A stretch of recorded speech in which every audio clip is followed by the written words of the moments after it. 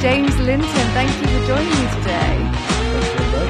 You're very welcome. So when I Google your name, the first thing that comes up is that you hacked the White House, which is all quite exciting.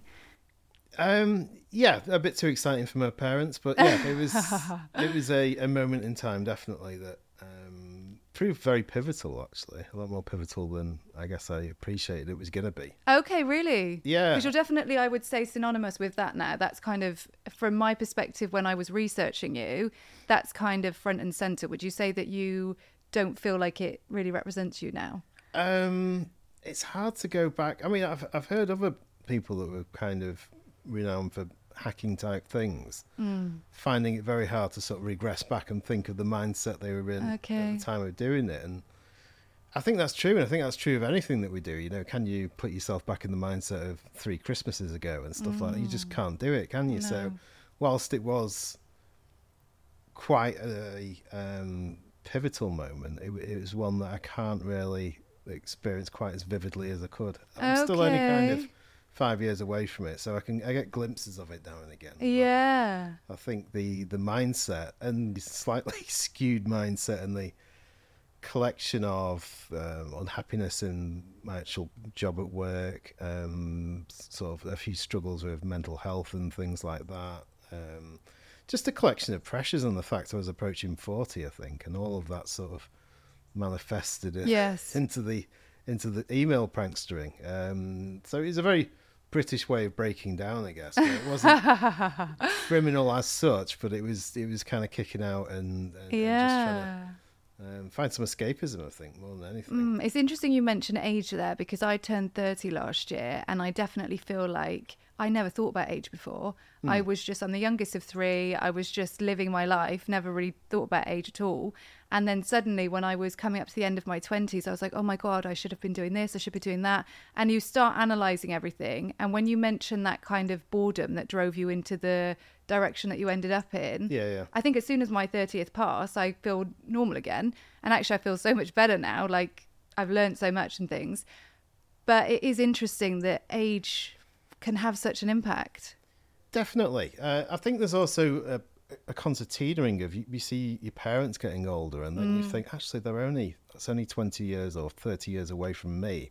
And I see how they're slowing down and stuff, and that kind of fuels this miniature panic. I guess people would call it like a midlife crisis in some respects, but just realizing that life doesn't last forever. It isn't as long as you think it is, and the years start flying by. And I'm not saying all that's to blame for deciding to try and trick people at the White House and banks and things like that, but I think there was this sort of kind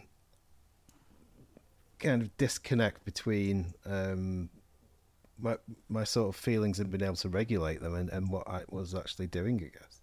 So your background is actually creative, and it seems like you fell into cybersecurity, which was similar to me. I'm also from a creative background, and I'm very pleased to have ended up here, but it was completely an accident.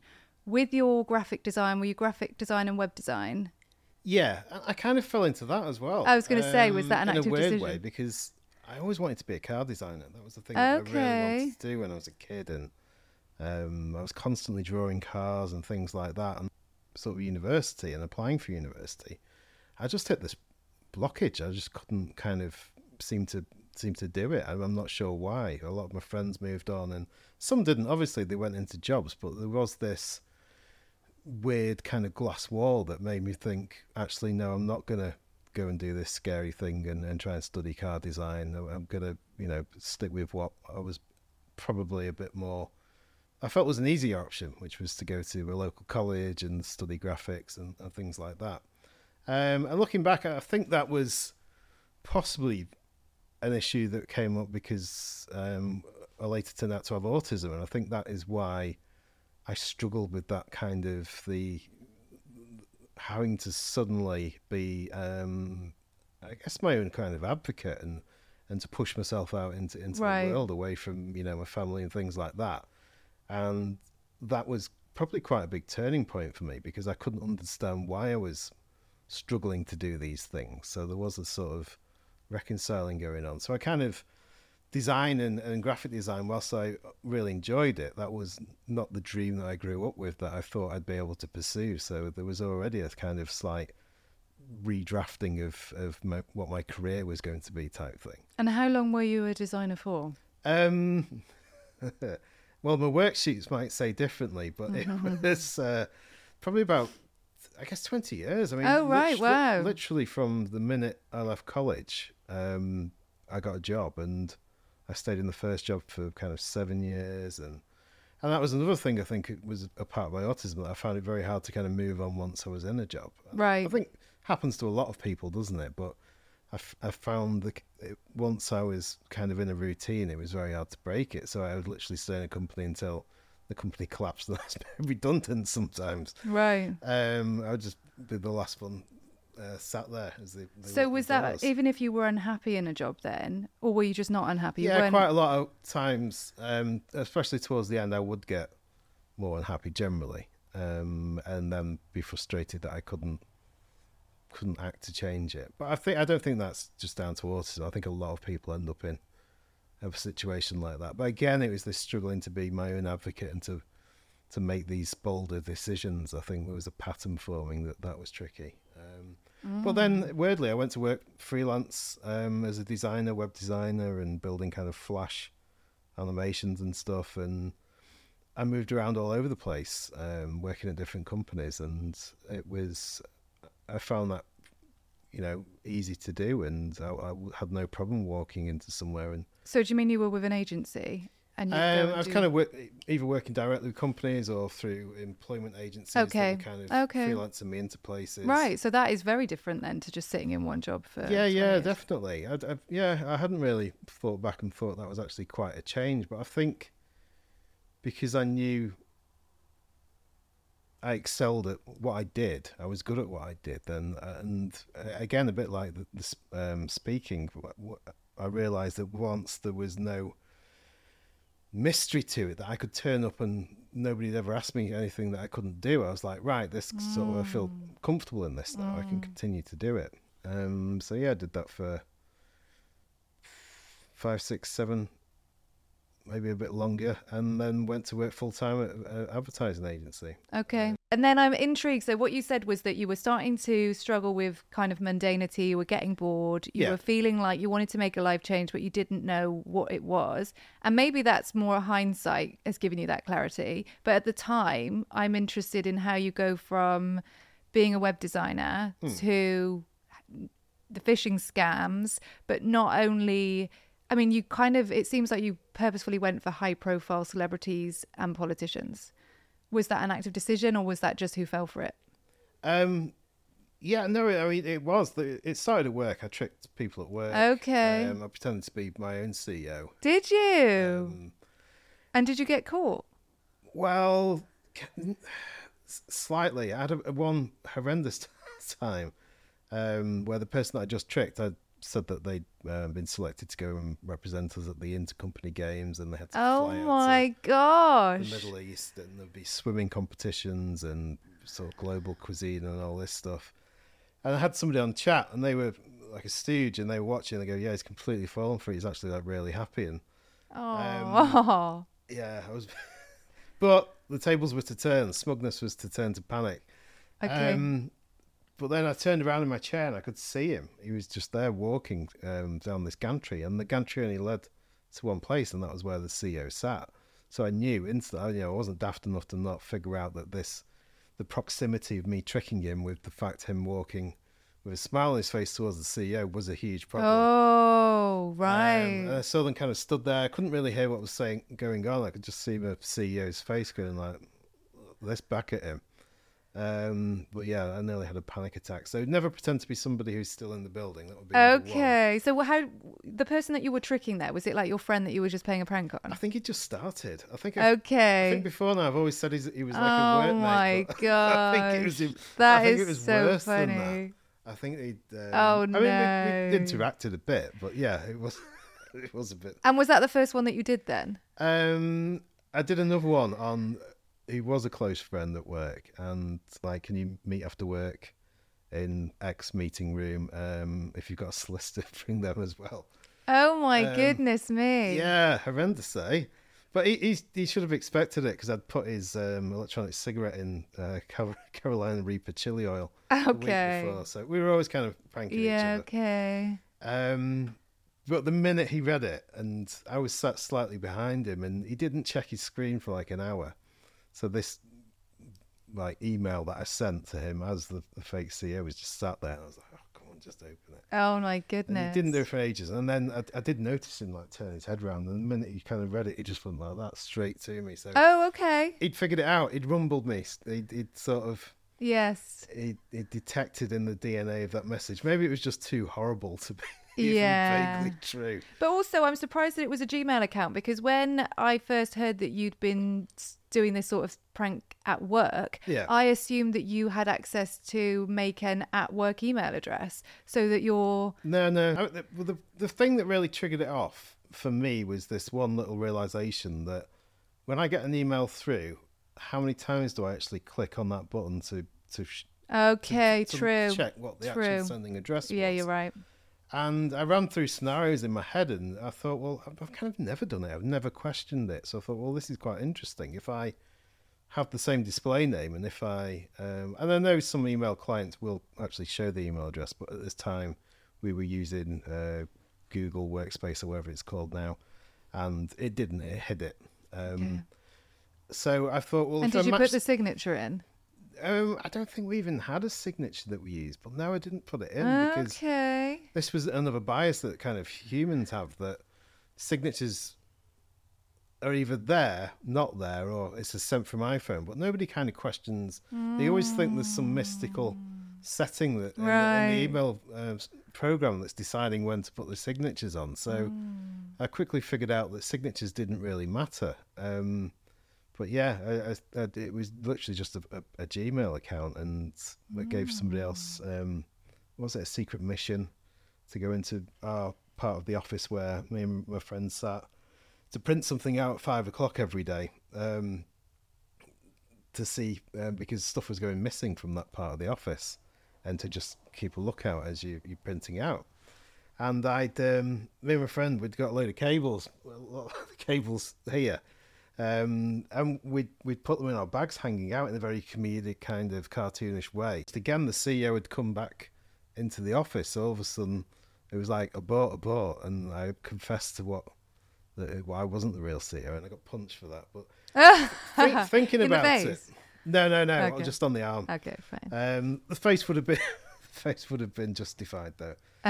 But again, maybe looking back, was that any worse than the sort of a phishing simulation at work that goes a bit too far? Because it wasn't really, it wasn't an empathetic thing to do. It was never really thinking, how is this person going to react to this?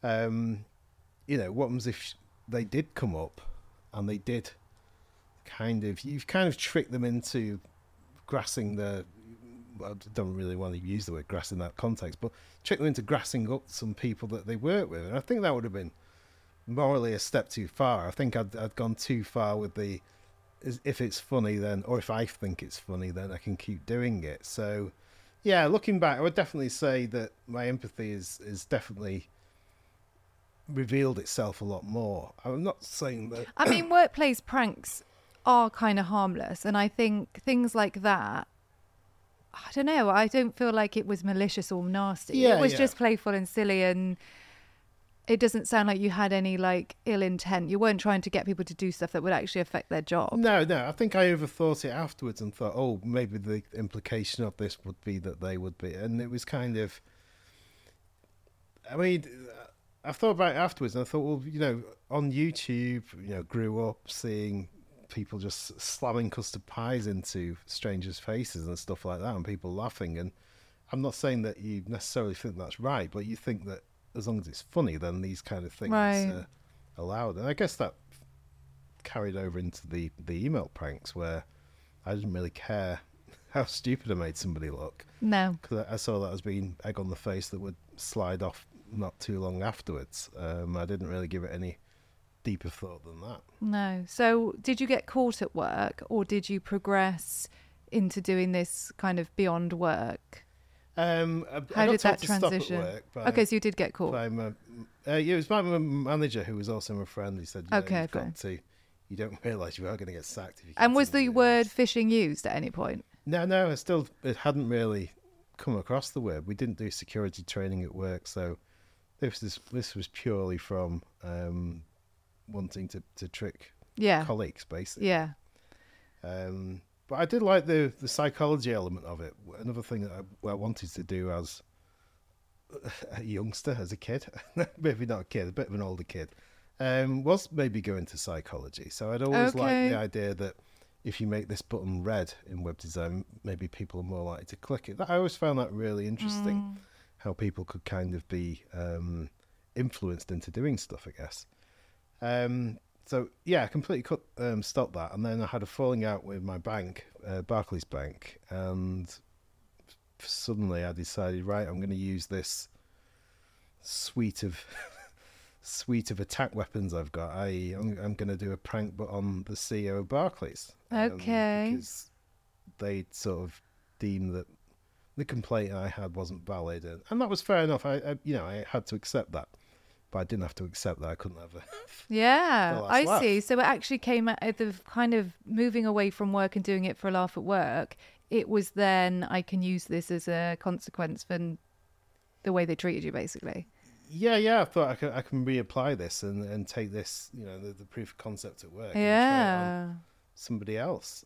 So what did you do to the CEO of Barclays? I pretended to be the chairman and sent him. I think it was on. Because what triggered it was I was reading the news and I saw that it was their annual shareholders meeting. Okay.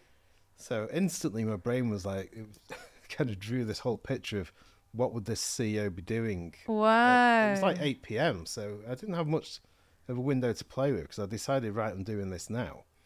I was just lying on my bed at the time. There was no sort of sat at a laptop or stuff. It was, as many people do nowadays, my other half was on our iPad doing something, and I was on my phone, and Netflix is on. And cats are running around and stuff. Or probably asleep. And I thought, right, well, look, let's kind of activate all this attack process that I have, I guess. Let's try and make a bit of a fool of the CEO of Barclays.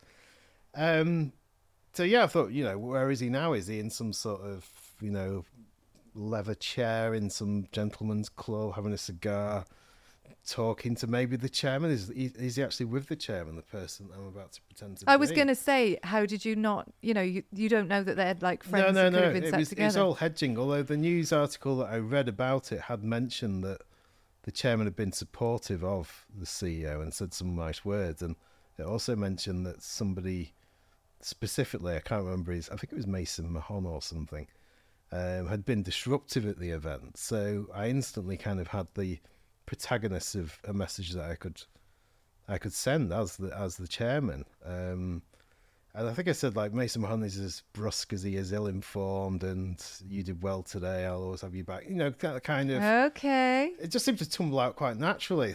Sort of a slightly flowery writing style, and again it was just a Gmail account as the chairman. I was going to say, okay, so it's Gmail sent to the CEO, and I put my phone down. And how did you know the CEO's email address? Well, that was interesting. During our back and forth, when we were having our dispute, I realised that I was quite good at figuring out what people's email addresses were. I'd sent him one, and he'd not replied to me, but he'd sent a letter that referenced, after receiving your email, So that had validated that I had reached him. And what was it, just first name, last name at? Yeah, I think it was as simple as that. And I was later to find out that the reason it didn't have external sender on it was they didn't have that implemented at the time on mobile devices, so it didn't show up. Apparently afterwards they changed. There's a news story somewhere about how they changed it after I pranked him. Right. So yeah, a bit of red teaming, bit of security improvement there. Yeah. But yeah, and we had this long conversation, and I even used a heuristic on a poem which said whistleblower down the side, because he was in a bit of a bit embroiled in a drama about some whistleblower or something else, trying to out one. So I was throwing everything at it, the kitchen sink, but it was all on the fly. And I guess that's the exciting bit for me, not having a kind of prearranged script. It was literally just the message comes through and you get that kind of rush of dopamine and adrenaline, and then you reply to it. And, you know, my girlfriend was like, "What are you up to?" Like, why? She goes, "Because your heart rate is going well up." She could kind of detect it through the bed. Right. Okay. And, obviously, I didn't say, I'm just pretending I'm the chairman of Barclays Bank. I kind of bluffed it off a bit. I didn't lie. I just kind of said it didn't concern her. And then the next day, I was like, "Wow, I've tricked the CEO of Barclays." Making me think, even with some of my own clients, they do email me from their business emails, but quite often they're consultants at other companies, and so they will also email me from their Gmail. Yeah. And so if they were asking for like, can you resend over the invoice or something, if someone was just wanting to know what my rates were, or something simple as that, I would quickly just reply with the information.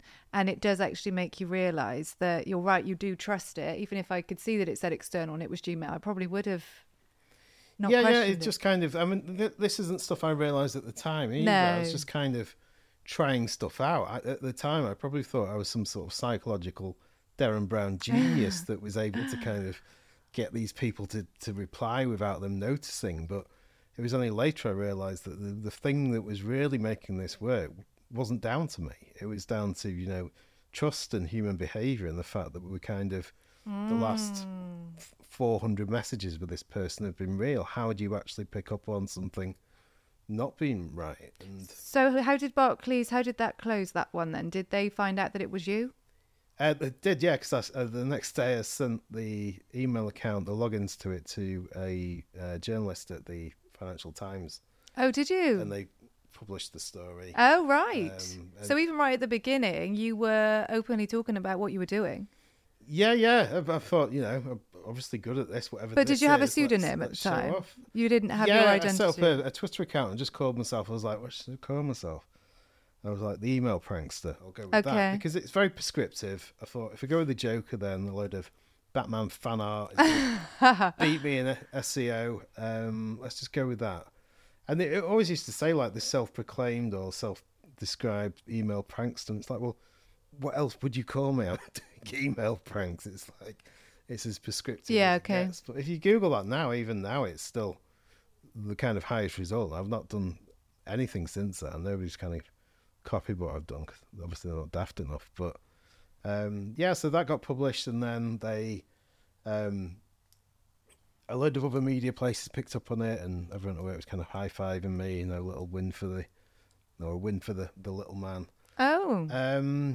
And then obviously that was quite addictive in a way. That was everything that was... So people at work did know that the email prankster was you? Yeah, I guess, yeah. I mean, it's tricky to think, but yeah, they knew that Barclays was me and kind of nobody else. So when it got bigger then, when you moved on from Barclays and you realised that you were onto something and it was something that you were doing, and it was being publicised, your colleagues knew that it was you? I've never really gone back and thought it over, but yeah, definitely. Because that's interesting. Because they wouldn't be able to unknow it. But no. Yeah, definitely, because some people would go like, have you seen that? And they'd be on my lock screen like a reply from Eric Trump or something. Oh my goodness me. And there was just kind of, it was almost like people just sort of accepted it was a bit of a weird hobby I had. But I don't think management accepted it as much as, and rightly so, it was... Again, I think it was part of the autism and the ADHD, this obsessiveness, this desire for always making or kind of one-upmanship from the next thing. And obviously I'd made some media headlines with Barclays Bank, and I thought, well, what do I do next? I'd like to... So then were you chasing the headlines? Were you wanting to make kind of, yeah. I knew that there was a formula to... Because banks as well, I thought... Everyone was talking about the cybersecurity aspects of it, and I was like, yeah, terrible, isn't it? And I was like, right, this is kind of post-rationalising my just wanting to do it for the sake of it. This is giving it a reason. What can I do to kind of continue this? What's the formula for giving this legs and being able to sort of continue as the email prankster? I thought, well, let's trick another CEO of a bank. So I did the governor of the Bank of England, and that was successful, and that was... in the news, and that was only about, I think it was a week later, I'm not sure, I forget now. And then obviously thought, right, I've got a theme. Let's do more. So I went over, didn't go anywhere, but I targeted some American banks. So I did Goldman Sachs, Citibank, Morgan Stanley, tricked all their kind of CEO. And with people like Eric Trump, were you motivated by your own political views? Yeah, I guess so, because I'd gone on to Twitter to obviously release my pranks. I wasn't really on it before that, but in doing that, I started swirling around in the ecosystem of Twitter, and it kind of pulls different outlooks together, doesn't it? And it was sort of, I was getting more annoyed by what would only be described as more of the right-wing things that were going on. So it felt like a service to sort of prank them, just to make a bit of a joke of some of their characters, I guess. Okay. And very I guess that's what ultimately led me towards the Trump admin as well. But yeah, there was definitely a bit of social justice warrior there, and it probably went a bit further than I was expecting, because I even tricked Harvey Weinstein at one point. I would never kind of refer to that as a prank, and two of his lawyers as well. He's solicited. Well, I guess it's lawyers because they're American. But it looked like he was escaping with, or going to wriggle out of the initial allegations, and one of his lawyers had sort of pulled out of representing him. And I don't know, I just kind of threw myself into that and made him admit that he wouldn't put pressure on anyone that was accusing him of stuff, or something like that. Anyway, I can't remember it entirely. But I think at that point, I was like, am I really out of my depth here? You know, why have I kind of done that? I know that I didn't want him to get away with that, but am I kind of like throwing this sort of lightning bolt towards also, this situation? I would be a bit scared of like poking the bear. Like, I think there's one thing of like messing around with certain people and you're not actually doing anything to harm them. You're just making them look a bit stupid. But when it comes to like the Trump administration, I think I'd be a bit scared, thinking, it's amazing. Is that somebody that I want to go up against? Comments I got that you like people like, you're going to be black bagged and thrown into the sea. Good luck trying to get into America. You don't realise how. Have you tried to go to America since? Yeah, I've got my working visa. Oh, right, okay. I had to go down there and have an interview, but it was. Did you? Yeah, I don't think that was. I think they just do that occasionally. I don't think it was anything related to that. But yeah, it's not. I had no consequence. I've never spoke to any solicitors. I've never had any law enforcement contact me. I wondered that. There was no consequence. No, but there isn't every day. How many cyber criminals send out an email every day, literally trying to get money out of people or things like that? And there's no consequence. Right. And people who actually achieve that, who are in a different country and we know who they are, there's no consequence for them. So for me, pretending to be someone over email, right, apart from maybe someone taking some sort of civil thing against being annoyed about it, there really was, looking back, there was just absolutely no chance of it going any further. And did you know that when you were doing it, you knew that there was I knew it was a bit of an uncashable check, because I knew that the embarrassment factor that I was causing people is not something they'd want to then talk about in court. Right. So the uncashable check bit was an important factor, I guess, in achieving a lack of customer complaints, shall we say? Yes. Collaborator complaints. Because I just thought, well, I wouldn't want to stand up in court and go, yeah, I thought this was my colleague. I thought he invited me to a party with stuffed tigers, and you just wouldn't, would you? And it'd be pointless. So yeah, okay, fine.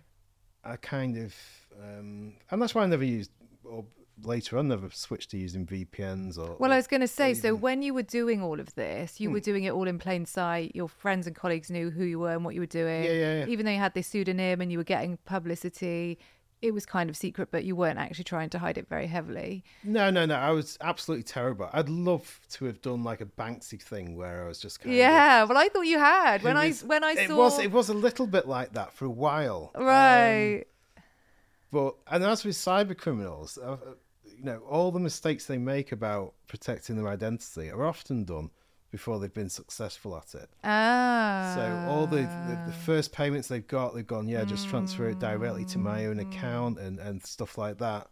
And then all of a sudden they have this sort of exposure or this big incident that changes things, and you can't go back and fix all the problems that were there before. So in a way, it was just a case of not caring that much and just not having the patience with it, just enjoying it while it was sort of unfolding. And did you connect with any other hackers or anything? Like while you were doing it, did you find any kind of community with people who were also doing that? I think from the political side, quite a few people reached out with email addresses of important people and stuff. Okay. And some of them I never really knew where they were getting them from or who they were. I didn't really use many of those, but yeah, it was strange how many people flocked towards you because they saw you as a way of dispensing some sort of... Right. I'm not sure what, but... very interesting. And then you mentioned earlier when we were in the car about the fact that you were diagnosed with autism 5 years ago. And that's kind of allowed you to look back at a lot of things through a different lens now. And you can see the decisions that you made or ways that you behave were because of that. And I'm quite interested because we touched on this a little bit earlier about cybersecurity as an industry seems to be full of neurodiverse people, ADHD, autism, and dyslexia as well. Although I think dyslexia is probably, I'm from the travel industry, that was my background before, and dyslexia I think was still quite open there. Yeah. But I think, am I incorrect in thinking that cybersecurity attracts more people who are not neurodiverse because, or not? What do you think? It's tricky for me to know, not having a very long history of all the different characters that are involved in it. Obviously, I see what's on social media, and I could definitely see why it would appeal to people who, especially kind of patterns and logic-based kind of things and thinking creatively. I mean, since I've worked in it, I definitely have worked with way more people who are openly autistic, and they'll tell you, and they'll say, when you're having a meeting with X, think about... I love telling people. Yeah, but I think it's a good thing because I have not come across that in any other industry where people will say, you've got a meeting with this person just to be aware they're autistic and they might, you might want to do it this way or that way. And that really helps me. Like as a videographer and someone who does content and stuff, knowing how to make someone else feel comfortable is so good. Yeah. Whereas I don't know whether outside of cybersecurity I've ever come across that. I remember when I was first diagnosed, and like the next day I was like, I told my manager at the time, and it's like, do I have to tell HR or anything? He goes, no, I don't think so. I was like, all right, what do we do? It was like nothing had really changed on that front. Okay. But I did, and I always have for a job is some money in the bank, something that I want to do. Something that I enjoy doing, hopefully. You've got no right to make me feel uncomfortable or to make me have any kind of distress. And I don't mean that in a kind of snowflake way. I just mean my health is more important to me than your business ever will be. That's good. Is that something that's come with age, though? I don't know. I've always been fairly unrepentant about... And I think this is why I gravitated towards security awareness so much, that it seemed to be a penalisation of human traits and these bizarre expectations that people were, the weakest link is the trope you see the most. I remember when I worked for a big company and they used to do phishing simulations where they wouldn't tell you. They would just say like every quarter they'd send X amount, whatever. Yeah. And the CMO at the time was quite like... ashamed of if anybody in his team fell for it, and we were probably a huge marketing team across loads of countries, and that was a little bit like of a difficult approach. Was kind of like, if we fall for it, if our team is the one this quarter who falls for it, it's embarrassing. I don't know, there is that kind of shame. And then how does that then encourage people to be honest? And again, it falls back to like tricking people at the White House. I tricked people over a series of days. And one of the first people I tricked was the head of Homeland Security. So wow, the kind of, I guess, the little bit of shame. I thought that after I tricked him, it would be like, you know, setting off sirens and imagine people running around and pulling cables out. Not literally, obviously, but kind of, you know, doing something to go, right, somebody's actually done this now. But then if you think back, you think of that human, like they've got this, I guess, reputation. They've got this this kind of ego, which, you know, an ego is not a bad thing.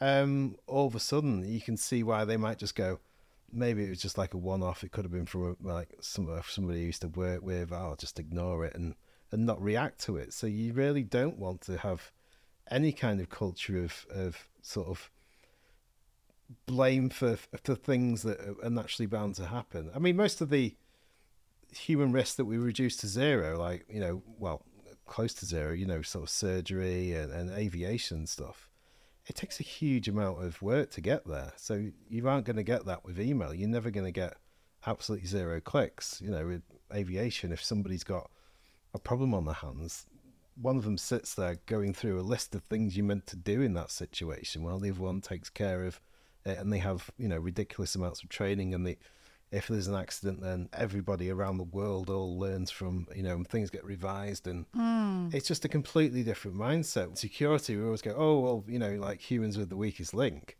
But without humans in it, then we wouldn't need the system. It wouldn't even be necessary to have it. So it does seem a bit pointless to blame the human when they are kind of the intrinsic reason that it needs to exist. And, you know, and get annoyed about it against somebody. So it's very easy, because car makers could do it. They could go, humans are the weakest link, they keep crashing our bloody cars.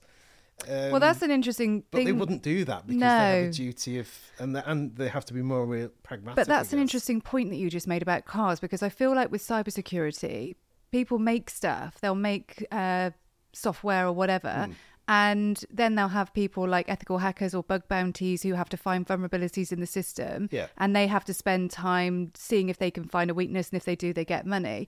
Imagine if a car manufacturer did that. If they said, I've made a new BMW or whatever, and I want you guys to go out and drive in it, and if someone dies or finds that there's a fault in it, you know, you just wouldn't do that. And I feel like with software, obviously the implications aren't as bad or the consequences aren't as severe, but there does need to be more onus on the people who make it to ensure that they're safe, and not be like, oh, the users have fallen through some traps, so let's blame them. Yeah.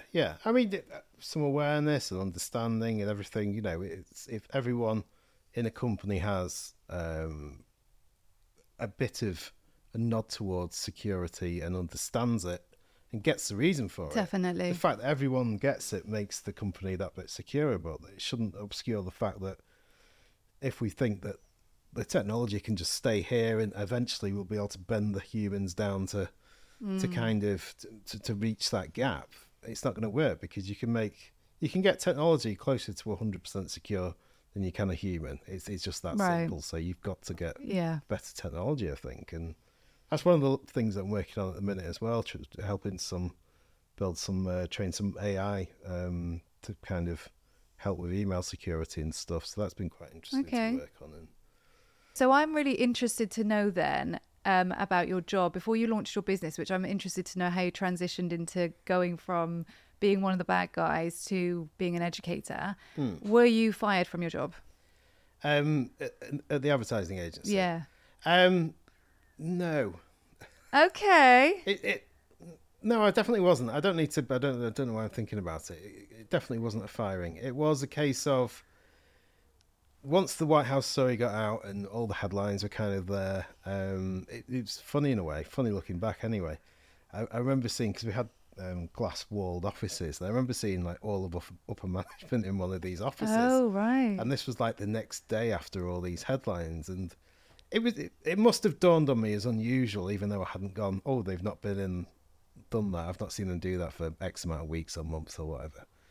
And I think at the back of my head it kind of chuckled to itself and thought, oh, I wonder if that's about me. And then a few more kind of days passed, and I saw my boss looking at me a bit funny and a bit sheepishly, and I was kind of just ignoring it all, though. I just thought, no, you're making it up. You're just being paranoid.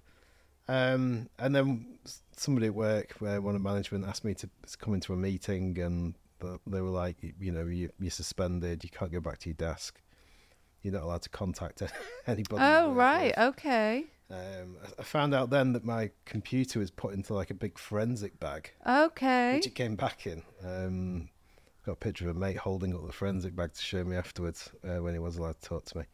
But yeah, they sent it off. But it makes perfect sense because they didn't know what I was up to. They didn't know they would just find pictures of cats and that on my computer. It could have been full of viruses, or I could have been chatting on the dark web or anything. And so I'd inadvertently become what could only be considered an insider threat because I was sort of my actions were bringing attention on everyone that was associated with me. And this is one of the things that I guess really brought into perspective that whilst I didn't care what happened to me and I didn't care about consequences, I would have probably put up with most things, knowing that they wouldn't have been all that big. Well, not allowing for, nutcases, obviously.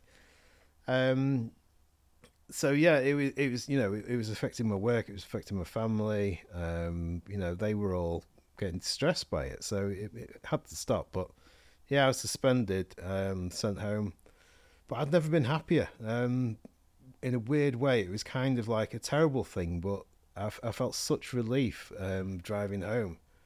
Wow! To tell my girlfriend, who was off because she has chronic pain, she was at home, to say that I'd been suspended, because I knew that the thing that I was really fighting to do, which was to move on and get out of a job which I just found really, really hard to stay into, just to keep turning up and getting the money, I found I was struggling really badly.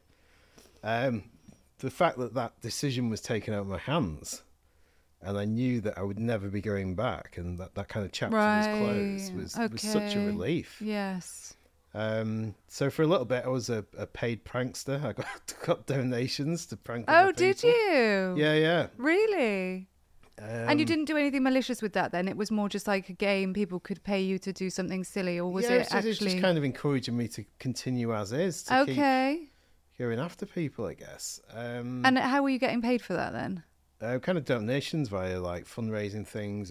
But was it through like PayPal? Yeah. So again, this is what's really interested me about this story, is that I assume there was going to be way more veiling and way more secrecy. Well, this is the problem. This is the big problem, because I didn't realise that in one of these like crowdsourcing funding platforms, that when I linked it to my PayPal address, it actually just literally ported over my address and name onto one of like the thank you pages. Oh my! And all of a sudden, somebody contacted me by DM saying like, "Dude, I don't know if you realise this, but this address is there and name." And I was like, because I knew it was mine, obviously. But I just laughed. Haha! You didn't think I'd put my real address in there, did you? I'm not that stupid. But obviously I was, and at that point, the Daily Mail had kind of got hold of it. Or sort of knew my name, and then they were trying to coax me into sort of, I guess, revealing myself via a story through them. And they were running pretty hot and cold, and I thought, well, I'll just try and ignore them and continue. But the more pranks I was doing afterwards, and the more attention that was getting, the more they were quite belligerent about sort of tracking me down, and they were like sitting on their exes. My goodness, really? And stuff. Yeah, it got to the point where it was like, well, what can I do?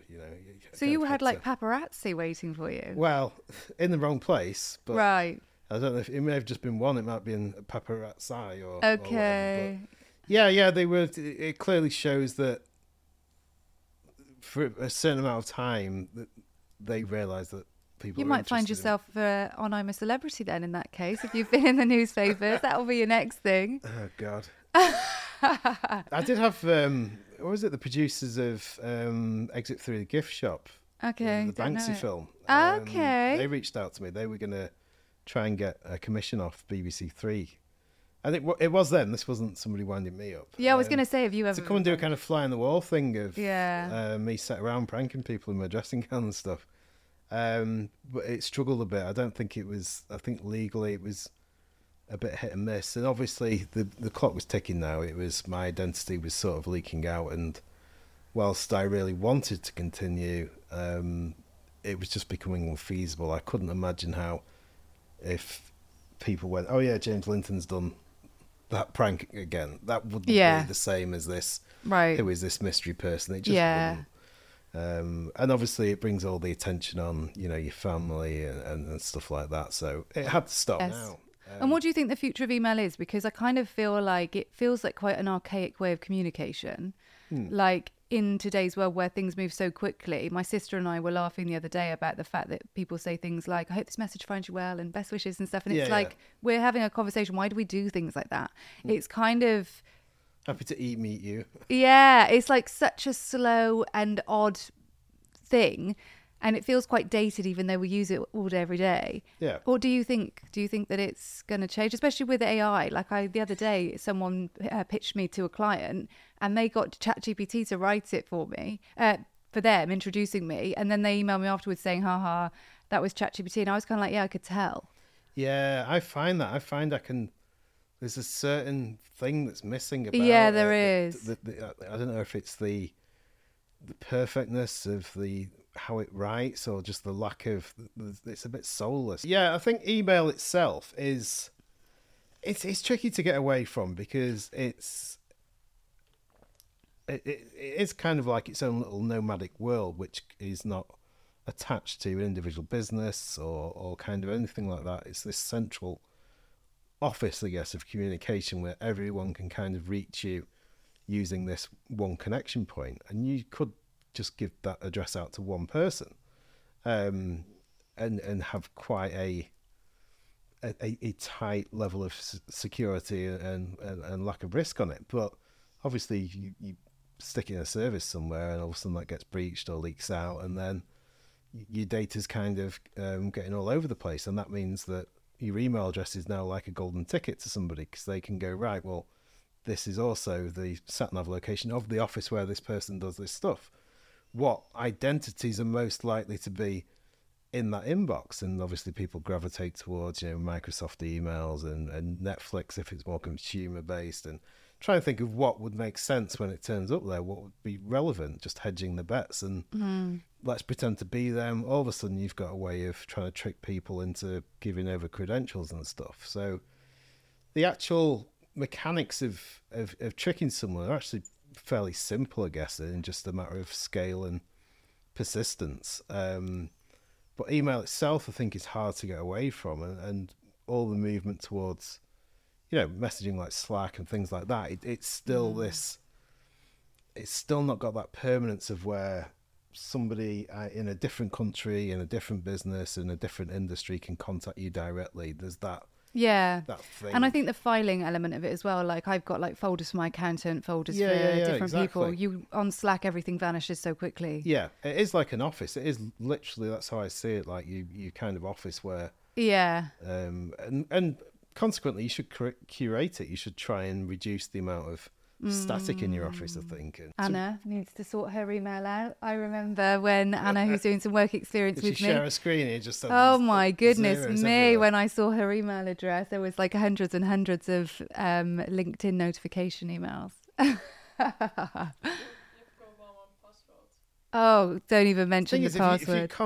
If you constantly go into the LinkedIn app, you don't need most of the notifications. No, I totally. I was like, give me a screen. Let's turn all of those. And that is tricky. That somebody who loves to study emails, I do notice less and less that services aren't quite so quick to send them out. Often you have to go in and try and cajole it into sending you stuff. Well, LinkedIn, I mean, when we did go in to turn it off, you had to go into so many different like views to turn them off. There were so many notifications that they were sending constantly via email, and I can't understand why they would be doing that. What a waste of everyone's time and space. To have it so granular. Yeah, I guess it's just who needs that? I mean, Microsoft own them, don't they? And they are. Oh, do they? Quite a granular company in terms of, if you go like Microsoft's email account compared to Google's, I don't know, actually Google's got quite a big. Well, I have one final question for you, which is, do you have something that you're currently enjoying that you would recommend? That could be something you're watching, reading, a game, like something that you recommend basically.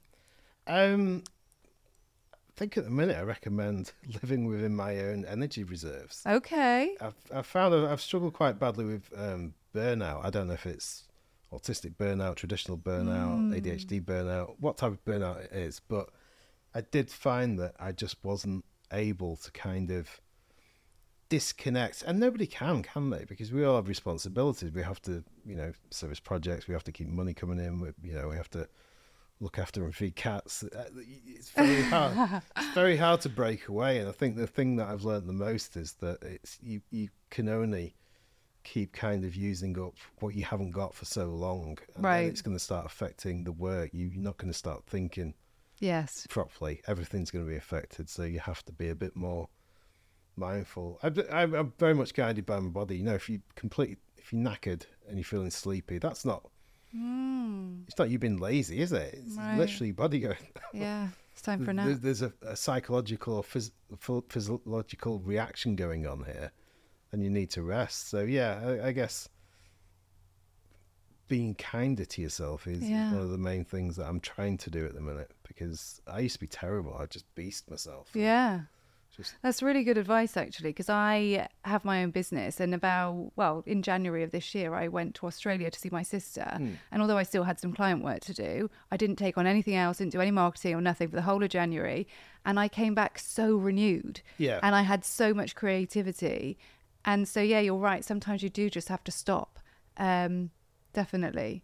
Well, my recommendation at the moment is a book I'm reading, which is called Cleo and Frankenstein, which actually I'm a huge book lover. So anyone who comes to my house, I've got like piles and piles of books absolutely everywhere. And this one I did actually just buy for the cover because it was beautiful, but it is a fantastic, gorgeously written book, and it's a debut of the author. So that's what I recommend. And I think time away from a screen is really valuable, and books are that for me. Yeah, that's why I kind of think I'll throw my laptop in the sea, because I know that I love kind of data and problems and ingesting stuff and churning stuff over. But I also kind of know that it's probably not good for me, and I struggle, like most people think, to kind of detach from it. I think a lot of people now are almost rely on the stress and the tension and the deadline and the stuff. There's this kind of dopamine release to keep being productive. Definitely. Yeah. Definitely. Well, thank you so much. It's been very fascinating. I've been really looking forward to this talk. So thank you for your time. How can our listeners get in touch with you if they want to, and give the name of your business as well? So is it thehole.io? I don't want to be contacted by anyone. Google James Linton on, or put it into LinkedIn. Okay, perfect. Great. Yeah. Well, thank you so much for your time, and thanks for listening. This is a brand new podcast, so we would really appreciate you following, subscribing, sharing it with everybody. And we'll be back at the same time